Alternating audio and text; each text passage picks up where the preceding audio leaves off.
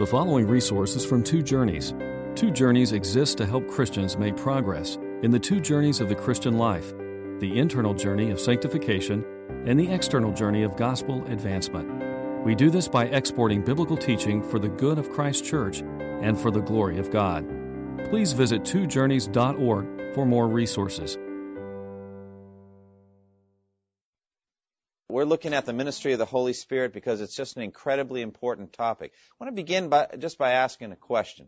You know how Jesus, the night before he was crucified, he had some time with his disciples and taught them many things, recorded in John 13 through 17. You know that whole section of Scripture there, the special and incredible time that Jesus had with his disciples. He washes their feet and then teaches them about the significance of the foot washing, teaches them about love and all that. Then in John 14, he teaches them about the ministry of the Holy Spirit.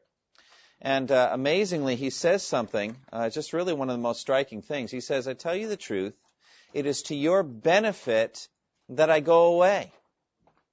Now, what do you make of that statement? It is to your benefit that I go away.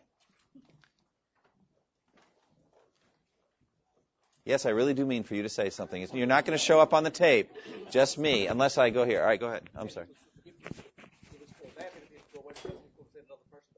The Holy Spirit. Yeah, go ahead. The Comforter will come. But meditate with me on why is it amazing that Jesus would say it's to your benefit that I go away? Why would that strike you as something that's really quite amazing? Yes, you would think, if only I could have lived back then. Go ahead, Jack. I was going to say that if Jesus in the body could only be one person at one time, but the Holy Spirit can be with us all, and with everybody at the same time. Okay. That's true. I've said before, a lot of the kid, Bible videos, or whatever, kind of are predicated on time travel, which is impossible. But you go back in time, and of course everyone back then spoke English, so that's real good, and it all works. But the most outrageous aspect of the whole thing is that you would have immediate, personal, and direct access to Jesus. Right? Do you think you would have? I mean, come on, think about it. What would probably have been your experience with Jesus back then, if you were not one of the 12? Huge multitudes. You remember the story of the man, the paralyzed man, that they wanted to heal? Do you remember that story? What happened with him? They wanted to heal a paralyzed man, and they couldn't get to Jesus. So what did they do? They dug a hole in the roof. Now, doesn't that tell you something? What does that tell you about access to Jesus? Forget it. I mean, forget it. And you think, it'd be just Jesus and me, the two of us, like Nicodemus, that we just have these wonderful conversations. Well, the thing is, you can now by the Spirit. That's why he says it is to your benefit that I go away. Let me share another verse from that same section of Scripture that is just about as remarkable. And some people think it's even more remarkable. He says, whoever believes in me will do what I have been doing. In fact, he will do even greater works than I have been doing because I go to the Father. Now, first tell me, why is that an amazing statement? What's so incredible about that statement? It could be more amazing than Jesus. It could be more amazing than the works that Jesus was doing. Okay. Tell me more about, first, why it's amazing, and then let's talk about why it's true. First of all, why is it amazing? What works was Jesus doing? Healing the sick, raising the dead, cleansing those who have leprosy. He's driving out demons. He's doing incredible things. And Jesus said, you will do the works I've been doing, and you will do even greater works than these, because I go to the Father. Okay, so that's amazing. Now, we've talked about the amazing part. We could talk longer about it. Why is it true? Why is it true that we would do even greater works than he, because he went to the Father?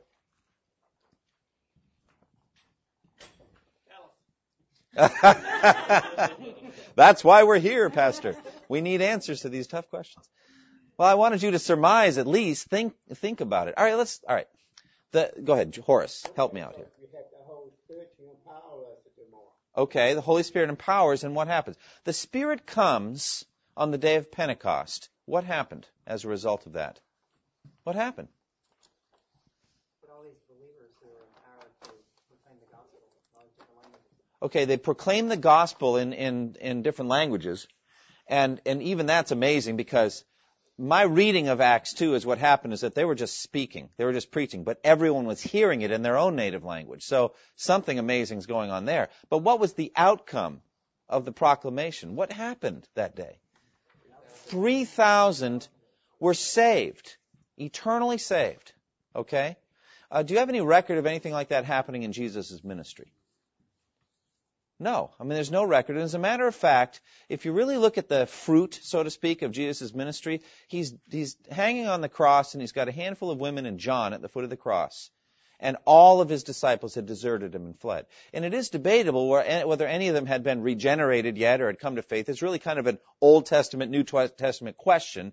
They exerted some kind of faith. Jesus said concerning Zacchaeus that salvation had come to this house that day, etc. So people were being saved in some sense. But there's this huge harvest that occurs after the Spirit comes. Well, let's just multiply it out. Let's talk about last week. What do you think happened through the believers in Christ in the world last week? How many people were brought to faith in Christ last week? How many answers to prayer were there last week? Just guess. Do you have any idea? Jim doesn't know. Guess, Jim. How many answers to prayer were there last week? Millions and millions and millions. How many people were saved? We really don't know. We do know that there's X number of churches planted around the world every day, statistically.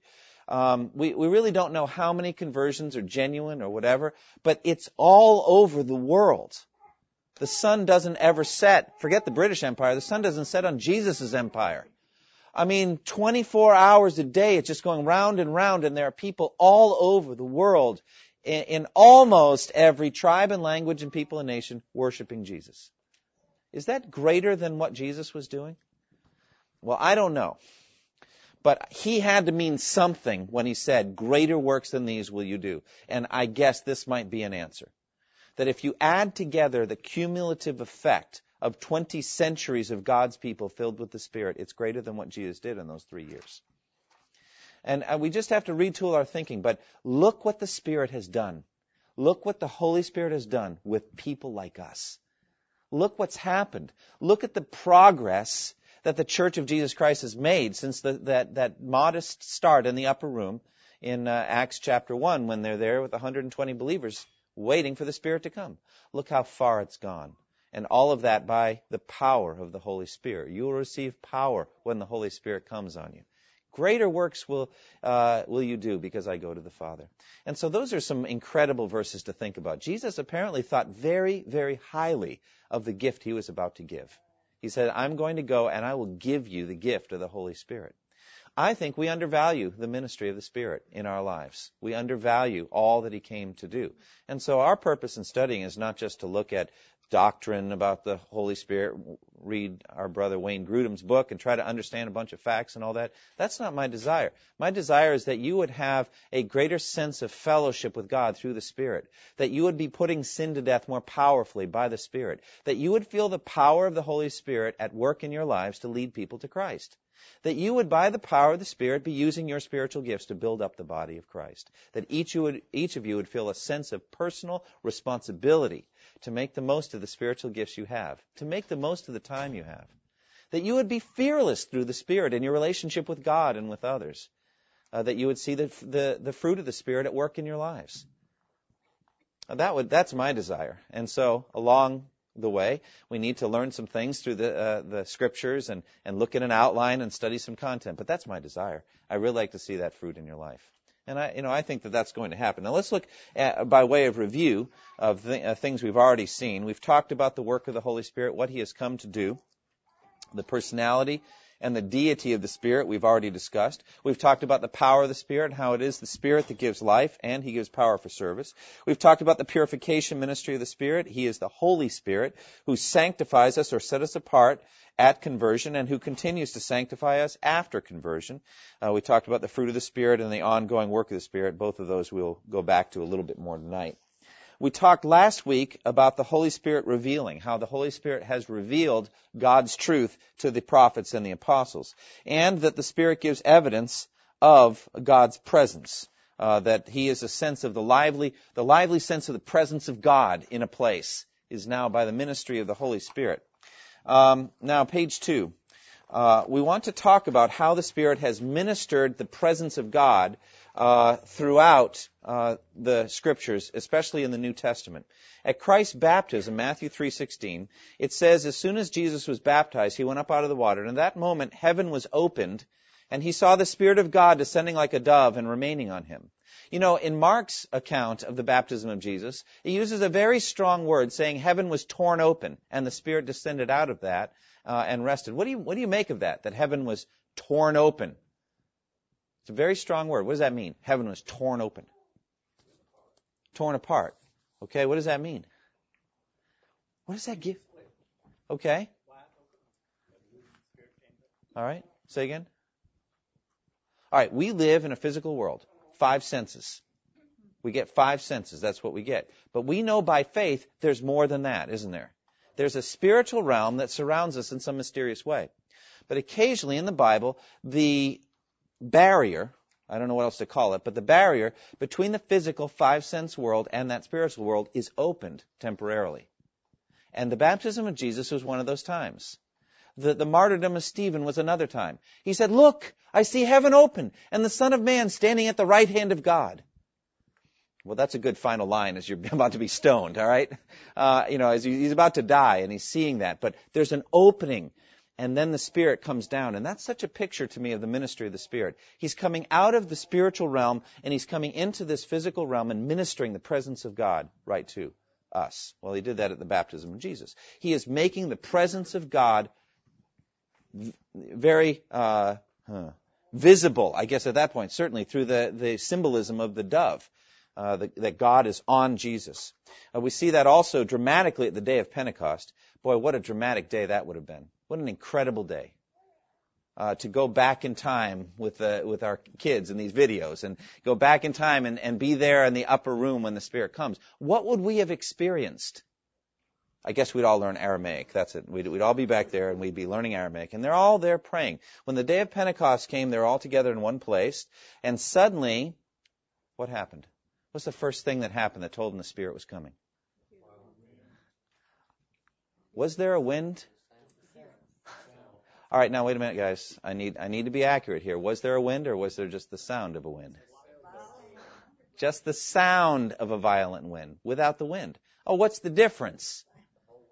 There's a whole lot. Jim, what's the difference between the sound of a violent wind and an actual violent wind?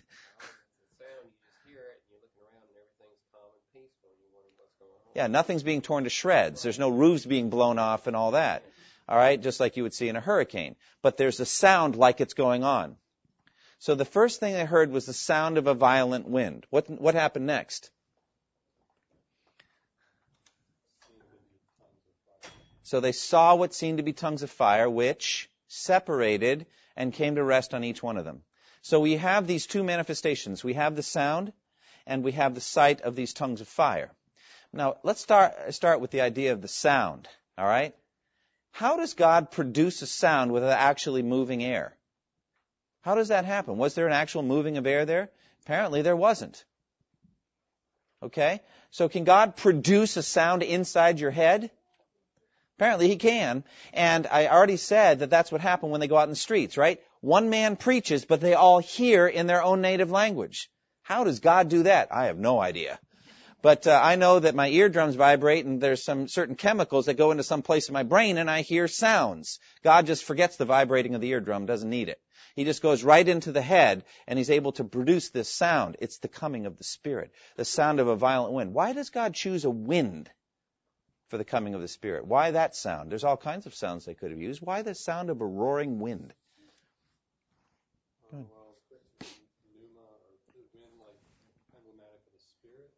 Absolutely.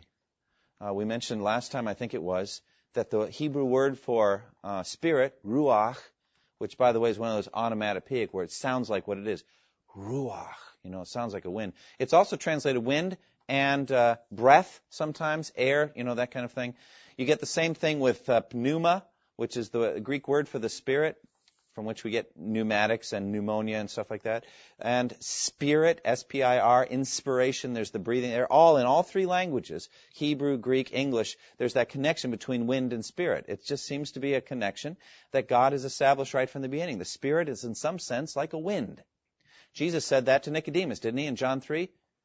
The wind blows where it wishes. You hear the sound of it, but you cannot tell where it comes from and where it is going. So it is with everyone born of the Spirit. And so there's this sound of this violent wind. And then there's the tongues of fire. Why fire? Why do you think there's this image of fire that comes down? What does that make you think of? Purification. Okay, fire purifies. All right. The burning bush, that's powerful, right? The burning bush. How Moses saw that the bush was burning but didn't burn up. And so that's especially beneficial when it's on your head, okay? So that the Spirit has come and you're burning with the Spirit but not burning up, filled with the power of God. And so hear the sound of the blowing wind, and they see the tongues of fire, and they saw, that separated and came to rest on each one. And by the way, the sound of the wind was so powerful that people out in the street heard it. That's what gathered the crowd. They're like, what is the wind? It's coming from that house. So they're like all gathered around the house trying to see how that could be. And it was such a mystery. And that was the crowd that Peter preached to. They're all there. And then next we have the speaking in tongues. All of them were filled with the Holy Spirit and began to speak in other tongues or languages as the Spirit enabled them. So the Holy Spirit comes and ministers the presence of God in that upper room. What a powerful experience that was. An incredible thing. And you think, oh, I'm so afraid to be a witness for Christ. Well, they weren't afraid of anything that day. The Spirit came on them so powerfully that all they could do was just go out in the street and proclaim the Word of God. They were so ready. Very, very beautiful. Okay? Well, the Spirit also ministers the presence of God at other key places and times. For example, Acts 10. While Peter was still speaking these words, the Holy Spirit came and all heard the message. The circumcised believers who had come with Peter were astonished that the gift of the Holy Spirit had been poured out even on the Gentiles. For they heard them speaking in tongues and praising God.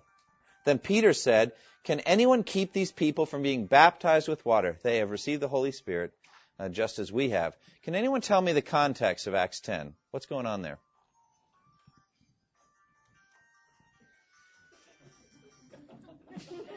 Sorry. Okay, that's fine. I'm not going to dance. I refuse to it, all right? I won't do it. No. Yeah, go ahead, John. Peter had been speaking to Cornelius. Okay. Yeah, who's Cornelius, John? Who's? He was a centurion. He was a devout follower. It's a major moment in church history. What's huge about Acts 10? It's like one of these major forks in the road. What's going on? That's right. And right in the quote that we have on the page there. They're just so amazed that the Holy Spirit had been poured out on Gentiles. And so they're astonished. And that really, in my opinion, is one of the major themes of the book of Acts. How the church of Jesus Christ moved from Jew only in Jerusalem to Jew and Gentile. And frankly, predominantly Gentile, moving out to the ends of the empire, the Roman Empire. Because Paul's in Rome. That's the story of the book of Acts. Okay. Well, what does the Holy Spirit do? What is the significance of the pouring out of the Spirit? There's some chairs right in here, you guys, if you want. Please feel free to use them. What is the significance? Peter is preaching a gospel message to Cornelius and all of his friends who had gathered at the household. He's preaching a gospel message. What happened? Cornelius and his friends are listening. He's preaching about Christ, about how he went around and did all these miracles and how he died and God raised him from the dead, and they were witness to that. While Peter is speaking this, what happens? The Holy Spirit comes on them, just like that. What were they, the Gentiles, doing before the Spirit comes? I mean, literally, let's say 2 seconds or 1 second before the Spirit came. What were they doing? They're standing motionless and listening. That we have no record of them doing anything. What does that tell you? This is huge. What is the significance of the fact they're just standing there listening and the Spirit comes on them? Wasn't something they asked for. They didn't ask for it. Did they do anything? They did nothing to receive the Spirit. This is a big part of the book of Galatians. He said, I want to ask you a question in the book of Galatians. You remember the context. The Galatian Christians were being drawn away into another gospel, a gospel of works, in which they had to be circumcised and follow all the laws of Moses. That's what Galatians is addressing. And Paul says, I want to ask you a question. Did you receive the Spirit by works of the law or by believing what you heard? Well, what's the answer to the question? Hearing with faith. That's it. Cornelius and his household is a great example. They're just standing, listening. The Spirit comes. That teaches us that we are justified by faith alone, apart from works of the law. We're not doing anything. They're just standing there, and the Spirit comes. What else does it teach you? What does it teach you about circumcision? It's unnecessary. How is that proven? They were not circumcised, not physically. They were circumcised in heart by the Spirit, but they were not circumcised physically. And therefore, you can see how the Holy Spirit was ahead of the church. The church had to work through it all. The Spirit's not working through anything. He's coming. He comes by power, by the hearing of the gospel. He's not waiting for them to get it. All right? He came on uncircumcised men. And it's a long time before the church really works it all out. I mean, they have to wrestle with it. Chapter 11, Peter has to go through all of his actions. He really gets kind of brought up on charges of going into the house of a Gentile man and eating with him. In chapter 15, the whole church has to meet together and decide what to do about circumcision, decide what to do about, the law of Moses. The Holy Spirit isn't waiting. He comes on Cornelius and all his uncircumcised friends. So the Spirit is there. At any rate, it wasn't just that. The circumcised believers who were there were astonished when they saw the Holy Spirit come. Now, why is that important? You've got Peter and a group of brothers that had gone with him to do this preaching. They saw the manifestation of the Spirit. By the way, what do you think that was? How did they know the Spirit had come? Right, so they saw, and my guess is more than that. There was probably just a movement, physical movement of the people, a change in their facial expression. They're probably praising God, maybe in Hebrew or something. Here's this Roman centurion or something. I don't know what. We can only surmise what tongues they were speaking in. But they knew, there was no question about it. The circumcised believers who had come with Peter were astonished that the gift of the Holy Spirit had been poured out on uncircumcised men. All right? So the moving of the Spirit was for the benefit of Peter and the Jewish believers as well. They could see the evidence that God had accepted these Gentiles as they were. And so then in chapter 11, they give testimony to that. We saw it. Peter talks about that in chapter 15 when he gives evidence. He says, look, God accepted them as they were, as Gentiles. So it's the presence of God. The presence of God in a room, the upper room. The presence of God out in the streets of Jerusalem on the day of Pentecost.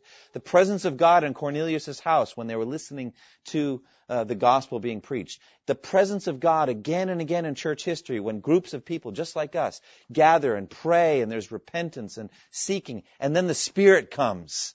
And you just know God's in that place. What a wonderful thing that is. That's what the Spirit does. He ministers the presence of God. So the Spirit ministers, middle of page 2 there, a strong sense of God's presence in the hearts of God's people. Could somebody read this for me? John 7, 38 and 39. It's right there in the middle of page 2. Whoever believes in me, as the Scripture has said, streams of living water will flow from within him. By this he meant the Spirit, whom those who believed in him were ready to receive.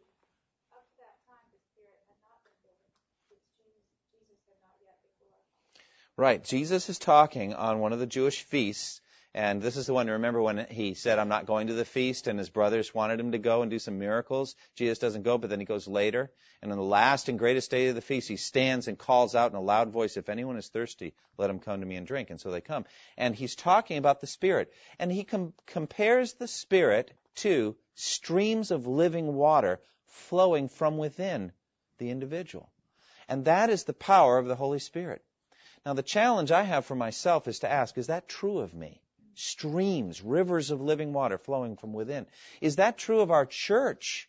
Is that happening here at First Baptist Church? Is that true of your family? Is that true of your marriage? Is it true of your life as a Christian? Streams of living water. And if the answer is honestly no, I don't see it, then I think you ought to ask God for the Holy Spirit. Now, that doesn't, when you ask Him, I'm not saying you're saying the Spirit is not in your life. But Jesus said, if you fathers know how to give good gifts to your children, how much more will the Heavenly Father give the Holy Spirit to those who ask? Luke 12. So you ought to ask. Not as though you don't already have the Spirit, but say, Lord, enlarge the ministry of the Spirit in my life. I want to drink from those streams of living water. I want to experience it. I want to feel the presence of God in my life. Romans 8:15 and 16, it says, you receive the Spirit of sonship, and by Him we cry, Abba, Father.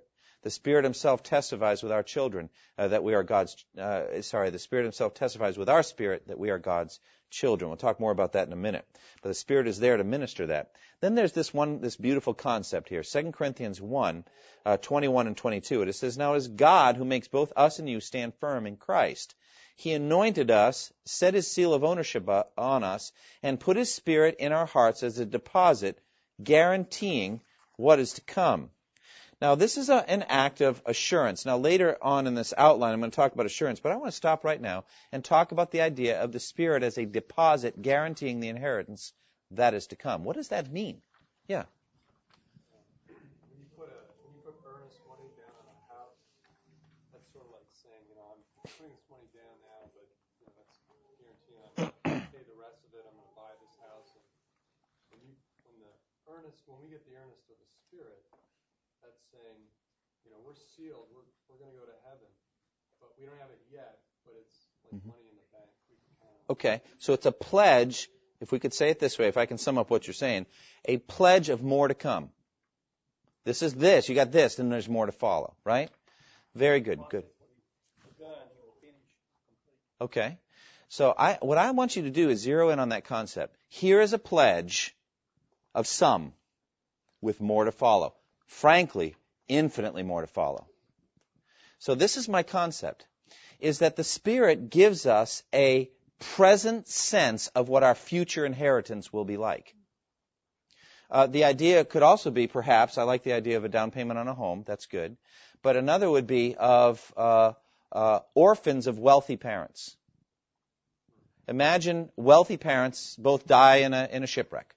The children are left orphaned, but not penniless, not by any stretch of the imagination. There's boxes and boxes of gold and a whole estate that is theirs. The problem is that they are 8 and 10 years old. A boy and a girl, let's say. Okay, well, the law would stipulate that the estate and all the money is going to be held in trust until when? Until they reach their majority, until they're old enough. Until then, are they going to be starving and begging bread on the street? It's like, oh, look at those kids. If they can just hold on and make it till they're 21. It's not looking good right now. They're just looking really emaciated. If they can just hold on, they'll be so wealthy. That's unthinkable. What provision then is made until they reach that age where they can come into their inheritance? What provision is made for them? They'll get an allowance. How good an allowance? A good one. Really good. As a matter of fact, better than most people are making just from their jobs, right? They'll be getting a good allowance. But the idea is always, basically, you ain't seen nothing yet. I mean, wait till you come into your whole inheritance. You're a child right now, and you're getting plenty to live on. All your needs are met. Everything's set for you. But there's an awful lot more yet to come. Now, let's link that to the Spirit. How is that true of what the Spirit does for us? What is our inheritance? What do you get when you die? What is your treasure? What do you get as a Christian? What's your reward? Heaven. Someone said God. Okay, well, let's be really precise now. Which is it? Okay? Would you want heaven without God?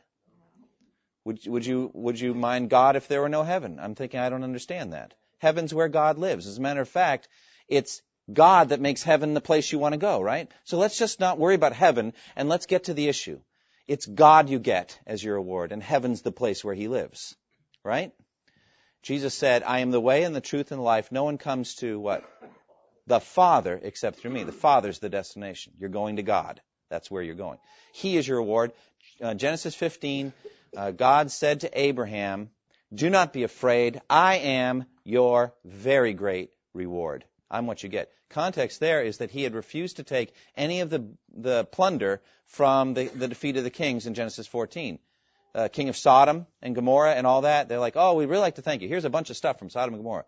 And Abraham's like, no thanks. I don't want anything lest you say you made Abraham wealthy. The very next chapter, God says, don't be afraid, Abraham. I am your reward. You did right. Okay, I'll give it to you. Okay, let's zero in on this concept. God is my inheritance. Say that. God is my inheritance. He is what you get. He's your reward. Is that enough for you, by the way? Is that enough, or are you disappointed? It's enough. You know? Well, I get God and Aunt Hazel, who is such a godly Christian woman, and she's gone on to, I'm going to get to be with Aunt Hazel again. Well, yes, you are, but you know something? The real issue is Aunt Hazel is going to be focused on God. And if you're there focused on Aunt Hazel, she's going to say, would you look at God, please? Because God is the inheritance. And so all of our fellowship with other believers is going to be so sweet because the real focus will be on God. Okay, bottom line. God is our inheritance. We get Him. And it will be more than enough, ample enough. I don't understand anybody who thinks they could be bored in heaven. God is an infinite being. He's amazingly creative. Remarkably creative, and this world is nothing compared to the future new heaven and new earth which He will create, a home of righteousness. You will never be bored for a moment in heaven. Okay, that, friends, is your inheritance. Now talk to me about the down payment, the deposit, the monthly stipend. What are we saying now? We're not there yet, right? We're not in heaven yet. We're not there yet. What does the Spirit do so that we're not penniless while we make it through this tough world that we're living in? What does He do for us? Okay. Huh? He gives us what we need. Okay. So let's say you've got the physical inheritances, boxes of gold coins, all right, and some property, etc. You are going to be paid at age 8 or 10 out of that inheritance. So you'll get some gold coins and a place to live, right? You're not getting something totally unrelated to the treasure you get eventually. My point is then, whatever you're going to get in heaven, you get a lesser version of it here on earth, right? How does the Spirit do that for us? How does He take what we will experience in heaven and at a smaller, lower level, help us to experience it right here on earth now? By presenting God to us, within us, all the time.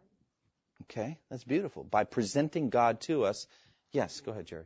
By giving us, if you think about it, our characteristics are godly things that we portray, that we give out, such as love or whatever. Those things only come to us by the Holy Spirit, because in and of ourselves, we can't give those. But also, I think, when you have the Holy Spirit, it lessens your bent to sin. It keeps those bad things out. So not only are you getting the allowance each day, it's kind of like having an orphan kid who's rich and having a bunch of, tax brokers or whatever coming in trying to get his inheritance. And you have guys saying, no, you can't talk to this guy, you can't keep him out. You have limits. Okay, very good. Yeah, fruit of the Spirit. Fruit of the Spirit. Okay, so let's just take one of them. Love. How does the Spirit, as our deposit guaranteeing our full amount, how does He minister love to us? Does He not give you a... Go ahead, Landis, please. He sheds forth His love in our hearts by Himself. By the Holy Spirit whom He has given us. Romans 5:5. God has poured out His love into our hearts by the Holy Spirit. So you say, I don't feel loved. Well, then you're not spending your inheritance. What good would it be if you got a monthly stipend and just accumulate in a room somewhere while you go hungry? What benefit is that? You ought to say, I'm not feeling loved by you, God. I believe I'm a child of God, but I want to have a sense of your love for me. Please give that to me. Is that not your right as a child of God to ask for it? Is it not your right to ask Him to minister it to you? Can you not ask Him? Isn't this exactly, we're talking right before prayer at 6 o'clock, we're talking about this.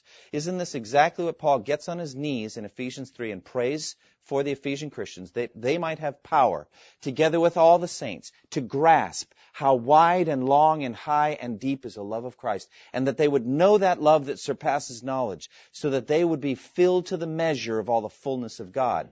That's a now, here, today, or tonight experience of God's love for us. The dimensions of it, the scope of it, the breadth of it. And you say, I just don't feel that love. Then go into your room, close the door, and pray to your Father who's unseen. And your Father who sees what is done in secret will what?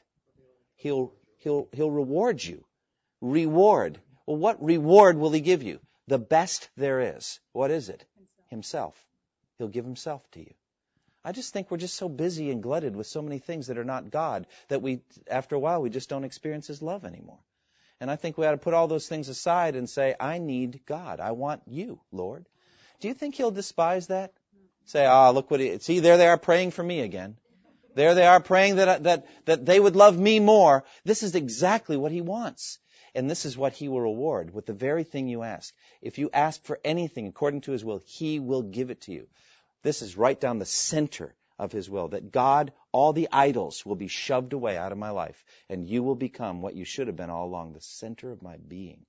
That is the deposit. That is the deposit guaranteeing the full amount. How much of the deposit can you get here on earth?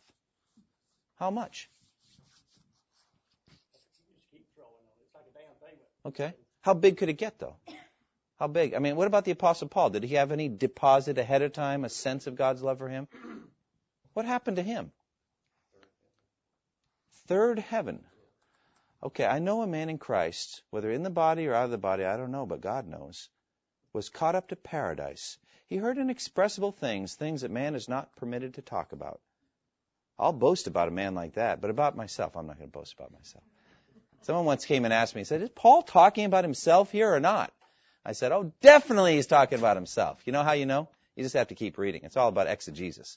The next verse, it says, to keep me from being conceited because of these surpassingly great revelations. That ends it. All right. No question about it. Paul was talking about himself. He had an experience in the Spirit of God's love for him. When he got done with that, did he doubt whether he belonged to Jesus or not? Did he doubt the love of God? I would say no. Is God going to do that for you? I am not promising that. He does what he wills. I will be gracious to those whom I am gracious to. I will be merciful to. He doesn't owe us anything, but he has made a promise that we will see his face.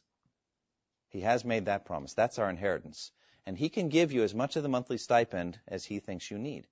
But if you don't think you're getting enough, ask for more.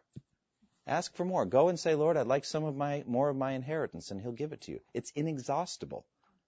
Now, to him who is able to do immeasurably more than all you can ask or what? Imagine. Say, well, I can imagine a lot, Lord. I can really imagine an incredible sense or experience with you. I can imagine Paul's paradise thing. I can imagine that. He can do immeasurably more than anything you could imagine. I'm just saying, don't act like a beggar. Don't act like a pauper, somebody who is not a child of God. This is what the Spirit has come to do. He's come to minister the presence of God in your life. You know, that's something that's true for all of us. Let's ask him for it. All right. That's just page 2. Turn the page. We got 13 pages to get through here. All right. The next thing the Spirit does is he guides and directs God's people. Do any of you ever feel the need for wisdom, for guidance and direction?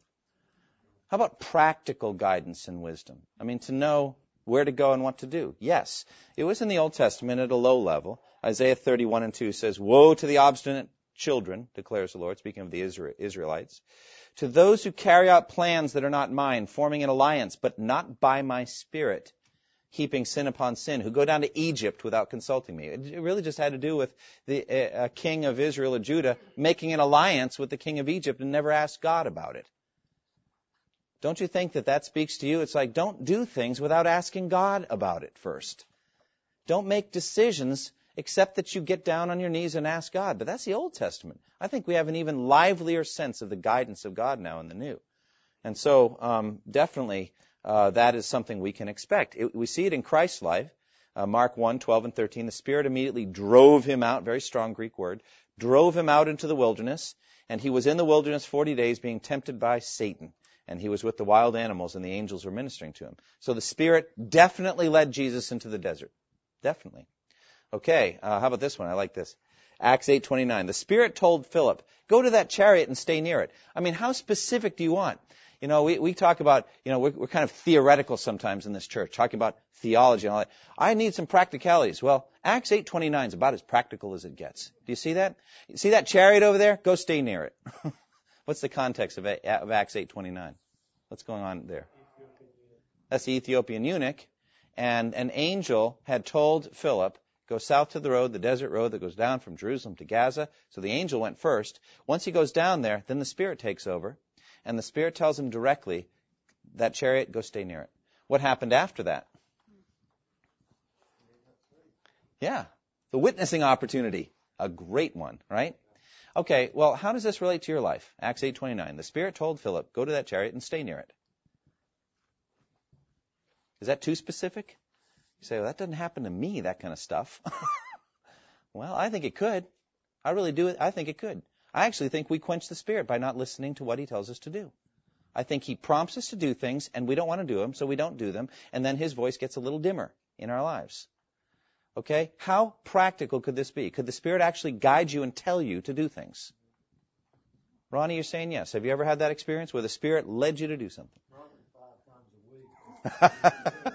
Talk to that person who Does it a lot of times have to do with witnessing for you? Yeah? Okay. I actually think that's one of the ones, that you'll receive power when the Holy Spirit comes on you, and you will be my witnesses. I think if we basically say, I'm not going to be a witness, you're going to actually not see this kind of ministry of the Spirit to you. The Spirit has come to help us do what God's left us here in this world to do. And out in the world, when we're out busy in the world, we are to be witnesses for Christ. Jesus says, whoever does not gather with me, what? Scatters. You are either gathering with Christ or scattering. What is He gathering? He's gathering His church, His people, His wheat, His good fish, His sheep, whatever. He's gathering people into the kingdom. Either you will help Him with that, or you will actually be hindering Him. You'll be scattering. And I think that you will hear the Spirit speak in more and more direct and clear and remarkable ways as you more and more embrace the mission that God has the church on to lead people to Christ. Then you'll start seeing amazing things happen, incredible things. Some of them won't make any sense to you. I remember when I was a college student, I walked by a group of two guys. There was two guys, just one. I was walking the other way. And as I was walking, I felt the Spirit compelling me to go witness to these two guys. I didn't want to. I had somewhere to go, something to do, something really important. Can't remember what it is now, but at the time seemed really important. But the longer I walked, the more it felt like one of those bungee cord elastic things, you know. Further I went, the harder it got to walk. Until finally I was like, all right, Lord. And then I turned around and started walking after them. I didn't want to run lest they look over their shoulder and be afraid. So I just had to kind of decide on the pace that was appropriate and caught up to them after about 5 minutes of walking. And I started talking to them about Christ, and they blew me off immediately. And so the point where I thought, I've done everything I can, and I turned around and left. And I thought, okay, Lord, what was that all about? I had no idea. I still to this day don't know exactly what. But I do know that it was all part of the pattern of my life at that point of carefully and accurately listening to the Spirit whenever He told me to witness. I think if you want to hear the Spirit speak, embrace being a witness. I would urge you to get up tomorrow morning and say, Lord, give me an opportunity to witness for Christ today. 2, give me the discernment to see it when it's happening. And 3, give me the boldness to make the most of it. Ask Him those 3 things. That's what we're praying, ministerial staff. We've been praying that prayer every day for the last 4 or 5 months. Every day. God, give me an opportunity to witness for you today. Give me the discernment to see it, and give me the boldness to make the most of it. And see what happens. And then all of a sudden, you'll hear inside your voice something similar to, go to that chariot and stay near it. My sheep hear my voice. I know them, and they follow me. I give them eternal life. You just can hear the voice of Christ speaking, and you know He's telling you to do it. So that's how specific you can get the guidance of God. It's in other places too, Acts 10, 19, and 20. While Peter was still speaking about the vision, the Spirit said to him, Simon, 3 men are looking for you. Get up and go downstairs. Do not hesitate to go with them, for I have sent them. The Spirit specifically told Peter to go to Cornelius' house. Or this one, Acts 13, 2 through 4. While they were worshiping the Lord and fasting, the Holy Spirit said, Set apart for me Barnabas and Saul for the work to which I have called them. What is that work? What's He referring to? Barnabas and Saul. What is that? Preaching. That's the so-called first missionary journey. That's Paul's first missionary journey. And who told him to go? It was the Holy Spirit who said, Go, set apart for me Barnabas and Saul for the work to which I have called them. And so the church set them on. So after they had fasted and prayed, they placed their hands on them and sent them off. Look at verse 4. The 2 of them, sent on their way by the Holy Spirit. Isn't that beautiful? Went down to Seleucia and sailed from there to Cyprus. So it gets so specific. I mean, the Spirit sends them on their way, and they go to a specific place and get on a ship. For us today, it'd be like getting on an airplane or getting in a car and going and do something. The Spirit leads and we follow. But the thing that's so beautiful about Acts 13 is it's within the context of a healthy local church, the church at Antioch, that's doing these great things. And they're having a prayer meeting, and the Lord tells them what to do. And Barnabas and Saul go off and change history. Okay? I like this one. I bet you're waiting for this one to happen in your life. All right? When they came up out of the water, the Spirit of the Lord suddenly took Philip away, and the eunuch did not see him again, but went on his way rejoicing. Philip, however, appeared at Azotus and traveled about preaching the gospel in all the towns until he reached Caesarea. Wow! What happened to Philip there after he baptized the Ethiopian eunuch? He was transported by the Spirit. I mean, wouldn't that be awesome? Lord, do it to me. Either that third heaven paradise thing or the Philip transported by the Spirit thing. Either one would be really exciting. Wouldn't that be great? But the Spirit can do things we can't even imagine. It's really quite remarkable. Ezekiel 11, we see that the Spirit lifted me and brought me to the gate of the house of the Lord that faces east. He's done that other times. So the Spirit has that kind of power. Then this one, Acts 16, sometimes the Spirit can say no. He can say, no, don't do such and such. We get that in Acts 16, 6-8. Paul and his companions traveled throughout the region of Phrygia and Galatia, having been kept by the Holy Spirit from preaching the word in the province of Asia. And when they came to the border of Mysia, they tried to enter Bithynia, but the Spirit of Jesus would not allow them to. So they passed by Mysia and went down to Troas. So the Spirit said no. How did he do that? How did the Spirit of Jesus say no? What's that? Okay. Was it providence? Just things happened and they couldn't get their visas or whatever? Huh? Yeah. Could be just a spiritual thing. They're praying and they're just, everybody's saying, I think we're not supposed to go. And they're all saying that and they didn't, we don't know. But the Spirit ministered so strongly that Luke said the Spirit would not let them go. So there was a strong sense of the Spirit. And then I like what Paul says here, Acts 20, 22 and 23. Paul saying to the Ephesian elders, and now, compelled by the Spirit, I'm going to Jerusalem, not knowing what will happen to me there. I only know that in every city the Spirit warns me that prison and hardships are facing me. Okay? What does that mean? Compelled by the Spirit, I am going to Jerusalem.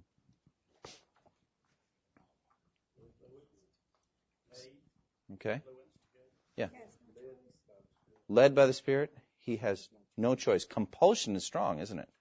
A strong compulsion. Let me ask, do you have anything like that? Have you ever had anything like that? Didn't Paul say in Acts 20, however, I consider my life worth nothing to me, if only I may finish the race and complete the task the Lord Jesus has given me, the task of testifying to the gospel of God's grace. I fear that Christians do not have a Spirit-given compulsion. Christians do not have a race that is set before them that they know they need to run. They feel their sins are forgiven by faith in Christ, and the rest is just the average American life.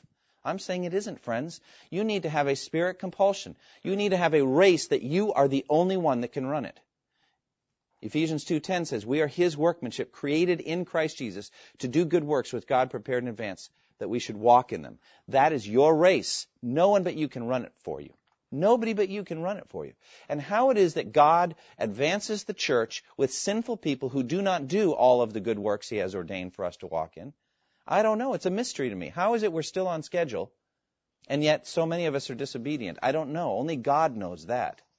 But wouldn't it be wonderful if you had a Spirit compulsion and a race set before you that you are called to run? Wouldn't that be marvelous? That's what Paul said. He said, my life actually isn't worth anything except connected to that. And when he finished it, do you remember the time when he finished his race? Do you remember what he said? I have fought the good fight. I have what?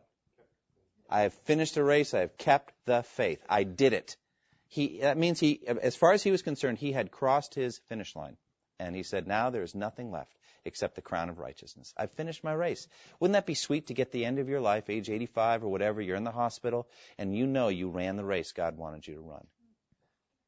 Wouldn't it be disappointing to know you didn't, that you wasted your life? I think let's not do that. Let's have a Spirit-given compulsion. There's still time, friends. Let's make the most of the time. Let's say, Lord, I don't feel that I've been running any race. I need to run a race. What work do you have for me to do? Okay, led daily to put sin to death. We've talked about that every day. Making decisions in the early church.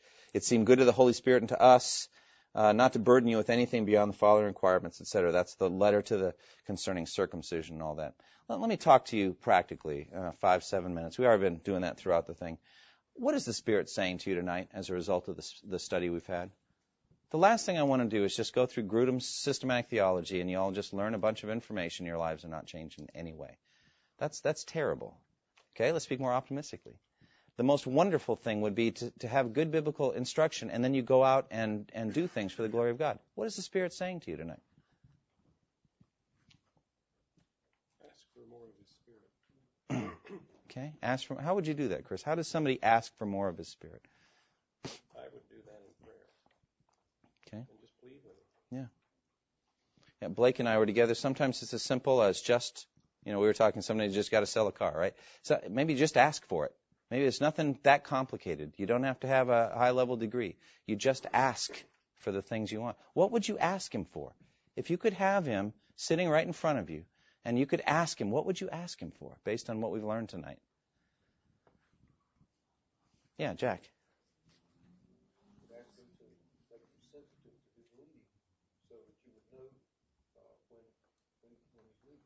Okay. Sensitivity to the leading of the Spirit. That's wonderful. What else would you ask Him for? Yeah, Margot. To pour out His love on me through His Holy Spirit and indwelling. Romans 5:5. Just get it and read it. And say, Lord, do this. Romans 5:5. Pour out your love into my heart by the Spirit. Beautiful. What else would you ask Him for? John.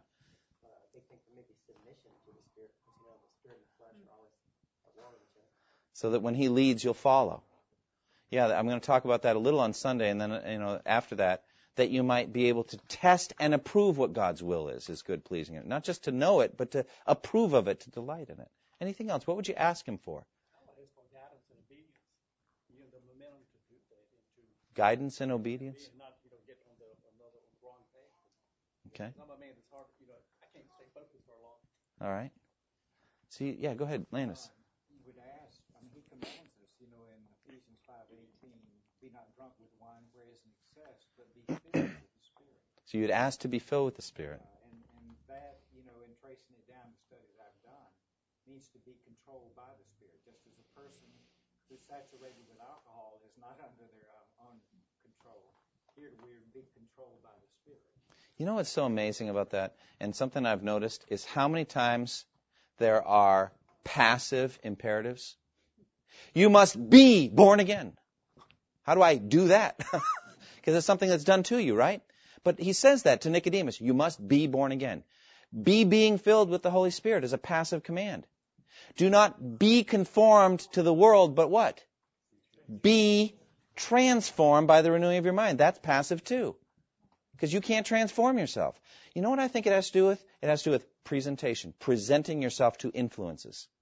You're presenting yourself to that which can do things to you. Present yourself to the influence of that which will transform you. See, I'm already saying it on Sunday. Now you won't need to come on Sunday. Come anyway. There'll be other things. But you present yourself to an influence which has the power to transform you. Is the world such an influence? Does the world have the power to transform you? Yeah, it does. Can you present yourself to the world to be transformed by it? You better believe you can. Ought you to? No. Can you present yourself to God to be transformed by Him? Yes. How do you do that? Come on Sunday, we'll talk about it. But at any rate, it's a passive thing. So you're basically saying, be this in my life. All right, what else would you ask the Spirit for? Power and boldness? To run the race. Say, what else? No, I said power and boldness. Okay. To run the race. Power and boldness to run the race. What else? Yeah. I would ask Him that I truly, and I pray this daily, that I would be able to do the greatest commandments that Jesus taught. Be able to love God with all my heart, soul, mind, and strength, and to love my neighbors myself. Yes. I've come to realize that all the commandments of God are also promises. They are. They're promises. Can't you take a command from God and bring it back to Him in prayer and say, do this in me, and He'll do it? I mean, if He's commanding you to love God with all your heart, soul, mind, and strength, can't you take that and say, clearly, you want me to do this, work it in me? All right, let me ask a question. Why did Jesus, when the two blind men were calling out, Lord, Son of David, have mercy on me, Lord, Son of David, they're brought into the house. I think it's in Matthew 9. Why does Jesus say to them, what do you want me to do for you? Did He not know? Did not everyone know what they wanted? Why then does He say, what do you want me to do for you? You have not because you ask not. He wants you to ask. He wants you to exercise faith. He wants you to make your request known. Don't skip that. Now, not every one of you has spoken up, but you ought to go home tonight and ask for what you want. You ought to go into your room and close your door and pray to your Father who's unseen. Ask for what you want. If you want to lead someone to Christ in the year 2006, ask Him for it. Would you like to? Would you like to lead someone to Christ? Would you like to see people baptized in our church? Yes, then ask Him for it. Ask that you would lead someone to Christ. Would you like to use your spiritual gift in a powerful way so that you are an avenue of blessing to people in the church? Ask Him for it. Would you like Margot said, to have an active sense of the love of God for you in your heart? Then ask Him for it. Isn't this what He's told you to do? You should ask. If you knew the gift of God and who it is who speaks to you, you would have what? You would have asked Him, and He would have given you living water. Jesus said that to the Samaritan woman at the well. Any final comments before we finish tonight? Yes, Margot. I have a question. If maybe we shouldn't talk differently to each other, if we're not giving the Spirit credit for things He's doing in our life. I don't know, if I just came up to you and said, the Spirit told me to go stand by the chariot, most people would say, oh, how did you do that? How did you know? Mm-hmm. And I don't know that we really acknowledge his acting in our lives. To give Him the credit and the glory. I think that's important. One thing that I've learned to do is to say, I felt the Spirit leading me too. Because, there's some fellowships, whatever, there's this absolute certainty, but it gets into strange things too sometimes. Like I once saw a T-shirt that said, I keep listening to the voices and I do whatever they tell me to do. So, that's a little scary. But we're like it says in 1 Thessalonians, do not believe every spirit, but test the spirits to see if they're from God. But I think there are some that you know the Spirit led you to go witness to somebody. As you test it, you think, how could that not be anything but the Spirit? Then something happens, somebody comes to faith in Christ and all that. I think we should do exactly what Margot said. The Spirit led me to talk and this and that happened. Don't take credit for it yourself. Yeah, John. Can I be funny? Yes, go ahead. When you read that verse, right, you go to that chariot and stand by. Yeah. I believe this will be a sports car. My wife just stopped me. Waiting for that noise. Go back. Really? So now you have permission to go buy the sports car. See the things that happen when you come to Wednesday night Bible study. Tell all your friends. I want to tell her she has the money. Okay. That's good. I like that. On that note, we're going to close in prayer. Let's pray. Lord, thank you for the study we've had tonight. And I am personally motivated to spend more time asking you to work in my life by the Spirit. I'm thinking specifically of the list of character traits known as the fruit of the Spirit, that at many points in my life, if there were a freeze frame and somebody to say, are you right now characterized by the Spirit, by the fruit of the Spirit, I would have to say, no, I'm not. But Lord, I pray that I would learn to so abide in a spirit of prayer, that the Spirit of God would be in me and through me, and that at every moment I would be characterized by love and joy and peace and patience and kindness and goodness and gentleness and faithfulness and self-control. These things and others, O Lord, work them in me and in my brothers and sisters here. Lord, make us evangelistically fruitful. Make us bold. Help us to have the same bold fearlessness that the angels would have if they came and witnessed. If they were sent on a mission for an afternoon to go witness and then went back to heaven to report on how it went, they would be utterly fearless. O Lord, help us to not fear what people will think, but instead, out of great love for you and love for others, be bold. I pray that we'd pray these three prayers. Lord, help me to be a witness today. Give me an opportunity to witness today. And God, give me the wisdom and the discernment to see it when it's happening. And God, give me the boldness to make the most of it. God, I pray that this church would not be sterile or barren in terms of leading others to Christ, but rather that we would be bold and see the actual transformation of lives by conversion, by the being born by the Spirit. I pray this in Jesus' name. Amen. Thank you for listening to this resource from twojourneys.org. Feel free to use and share this content to spread the knowledge of God and build His kingdom. Only we ask that you do so for non-commercial purposes and in accordance with the copyright policy found at twojourneys.org. Two Journeys exists to help Christians make progress in the two journeys of the Christian life, the internal journey of sanctification and the external journey of gospel advancement. We do this by exporting biblical teaching for the good of Christ's church and for the glory of God.